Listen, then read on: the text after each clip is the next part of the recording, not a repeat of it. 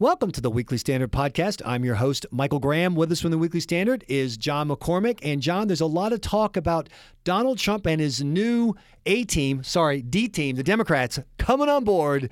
It's going to be Team Trump, Nancy Pelosi. And why are you looking at me like that? It's a little delusional, more than a little delusional. I mean, the Democrats are going to oppose the president at every turn until they take back the House and or the Senate. Well, let's hold it right there and start with a concrete specific, which is Judge Neil Gorsuch, the kind of judge who, traditionally speaking, even though Democrats have a different vision for the court, he's got all the bases covered, respectable. He's not a fire breather. You're replacing or filling the seat left behind by the passing of Judge Scalia. You'd think 10, 15, 20 Democrats would vote for the guy, right? I'm guessing the number is going to be slightly smaller than that. Well, you'd think so. I mean, the question is right now whether or not they're going to let him just squeak by with 60 votes and avoid some confrontation where Mitch McConnell and Senate Republicans will have to blow up the filibuster, which has never been used before to block a qualified Supreme Court nominee. So that's what we're really on the edge of our seats to see if that's going to happen, because the stakes are just so high. Even if we think this is going to be a done deal, I think people are still waiting to see if how this is going to shake out. So forget 65, 70 votes for Gorsuch to be a judge. We're at the Democrats may force the Republicans to blow up the filibuster because they're so unwilling to support Trump's nominee. So how do we get from there to Democrats are going to work with Donald Trump? What I hear is if he does something that they really want, maybe on Obamacare, if he gets rid of the Cadillac tax, on the high-end union. Many union members have these high-end programs, that they would back that. Infrastructure bill, if he wants to throw $1 trillion at blue-collar workers to work on roads and bridges, they'll work with him on that. Do you think that analysis lines up with the facts? No, I don't think they're going to help. The partisan polarization in both parties, we saw with the Tea Party is going on among Democrats. They don't want the Democrats to work with President Trump on anything.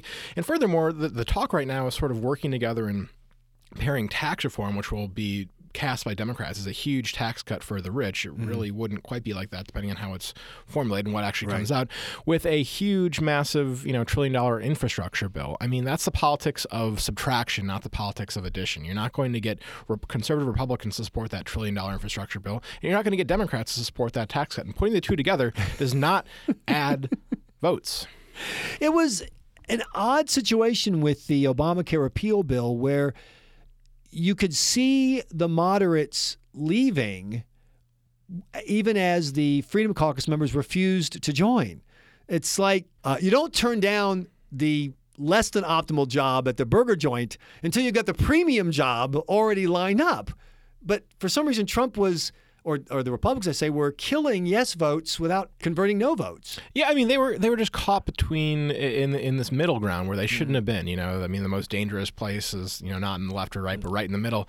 I think, it was foolish. I think I should have realized from the beginning they were probably going to lose a fair number of moderates and needed ultimately to cut a deal with the Freedom Caucus. The big problem was, and this is down the rabbit hole in the policy weeds, is whether or not they could have done what the Freedom Caucus wanted to do, which was repeal the regulatory structure of Obamacare, the core structure of Obamacare, saying that anybody with pre-existing conditions, we're going to charge you the exact same rate, no matter how sick you are, no matter if you chose of your own free will not to have insurance until you ended up with a multi-million-dollar disease that'll cost millions of dollars to treat, and we must issue everybody. So, I mean, there's this whole debate about whether or not that can get past the Senate parliamentarians. So you ended up with what Yuval Levin called the sort of twisted funhouse mirror version of Republican healthcare reform, where it kept this core structure of Obamacare while converting the Obamacare tax credits to a more Republican, a flatter tax credit based on age.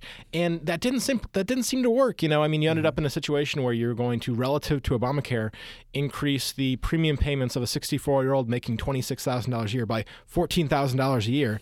And that's a recipe for disaster with the working class and the elderly and a lot of people. So Democrats watched that fiasco occur. They watched President Trump's inability to pull Freedom Caucus members on board. Why in the world would they jump on that ship now? Why not stand on the shore and watch it continue to sink and see what happens in 2018. I think that's exactly what they'll do. I mean, if they want to work with President Trump, you can very easily see the Stephen Bannon, Stephen Miller White House era, the populist nationalist advisors, make way for the Ivanka Trump, Jared Kushner era. It might be happening right now. I mean, there's a tug and a pull each ways in the White House right now. I think that that'll be very easy for Trump. I mean, Trump said that single payer was great in the 2015 debates, not just in his books back in the 90s. He said single payer works very well in Scotland. It works very well in Canada. I think he'd be happy to cut some very liberal deal with Democrats if they get in charge. I just don't think Democrats will cut a deal with him because he's no longer a political figure. He's not a president in the traditional sense. He is a cultural figure, a representative of evil. I mean, and I'm not being facetious. When you talk to, activists, grassroots progressives, they see the names Hitler and Trump in the same circle. They're right there. They're right. Maybe he's not all the way at the end of the cul-de-sac, but he's in the same neighborhood. And so what kind of Democrat is going to anger your base by doing anything with Hitler?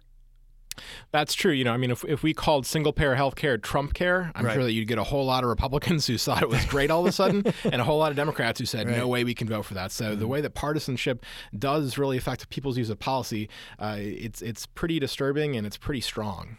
So the last question for you, it is possible that there could be a wave election in 2018 inspired by the progressive grassroots the same way that the Tea Party inspired the wave in 2010. And we don't see it coming, and all of a sudden there's 60 new Democrats, and the House is in the hands of the Democrats. What does Speaker Pelosi do then? See what I'm saying? If you can't work with Trump, because working with Trump is working with evil, it's not just someone you disagree with, it's not just someone whose policies think but you can't go back home to your voters and say you were ever, the picture, this is what I'm trying to imagine in my mind, a signing ceremony with Donald Trump at the desk and Nancy Pelosi or Chuck Schumer standing by. I have no image of that, no matter what the bill is. Well, if it were something purely liberal, where it was something like paid family leave. You think they would? I do. I mean, if it's if there's no conservative element to it whatsoever, and it's just a straight up this is literally the bill that Democrats submitted before Trump was even in a Republican.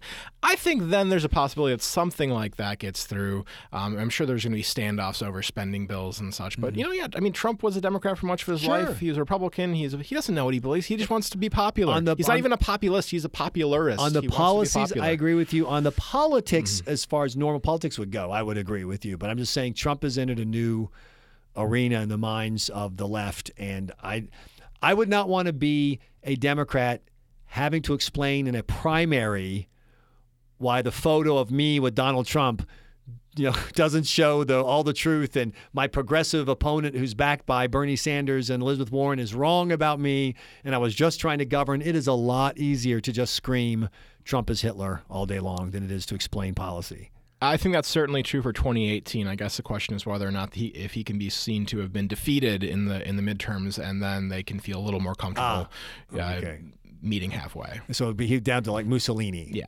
Okay. Hey, that's something to work towards. John McCormick, thanks so much for joining us on the Weekly Standard podcast. Thank you.